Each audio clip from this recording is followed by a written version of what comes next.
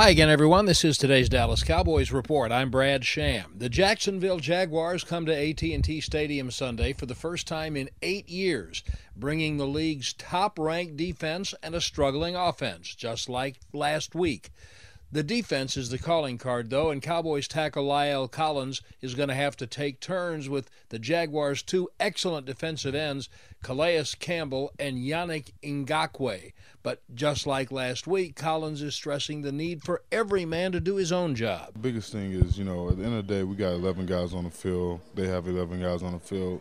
We just got to be better than those 11 guys, and we just got to, look at the things that, we need to fix and just keep our eyes forward and continue to work. The Cowboys have signed cornerback C.J. Goodwin from the Cincinnati practice squad and safety Darian Thompson from the Arizona practice squad. That's today's Cowboys Report. I'm Brad Sham.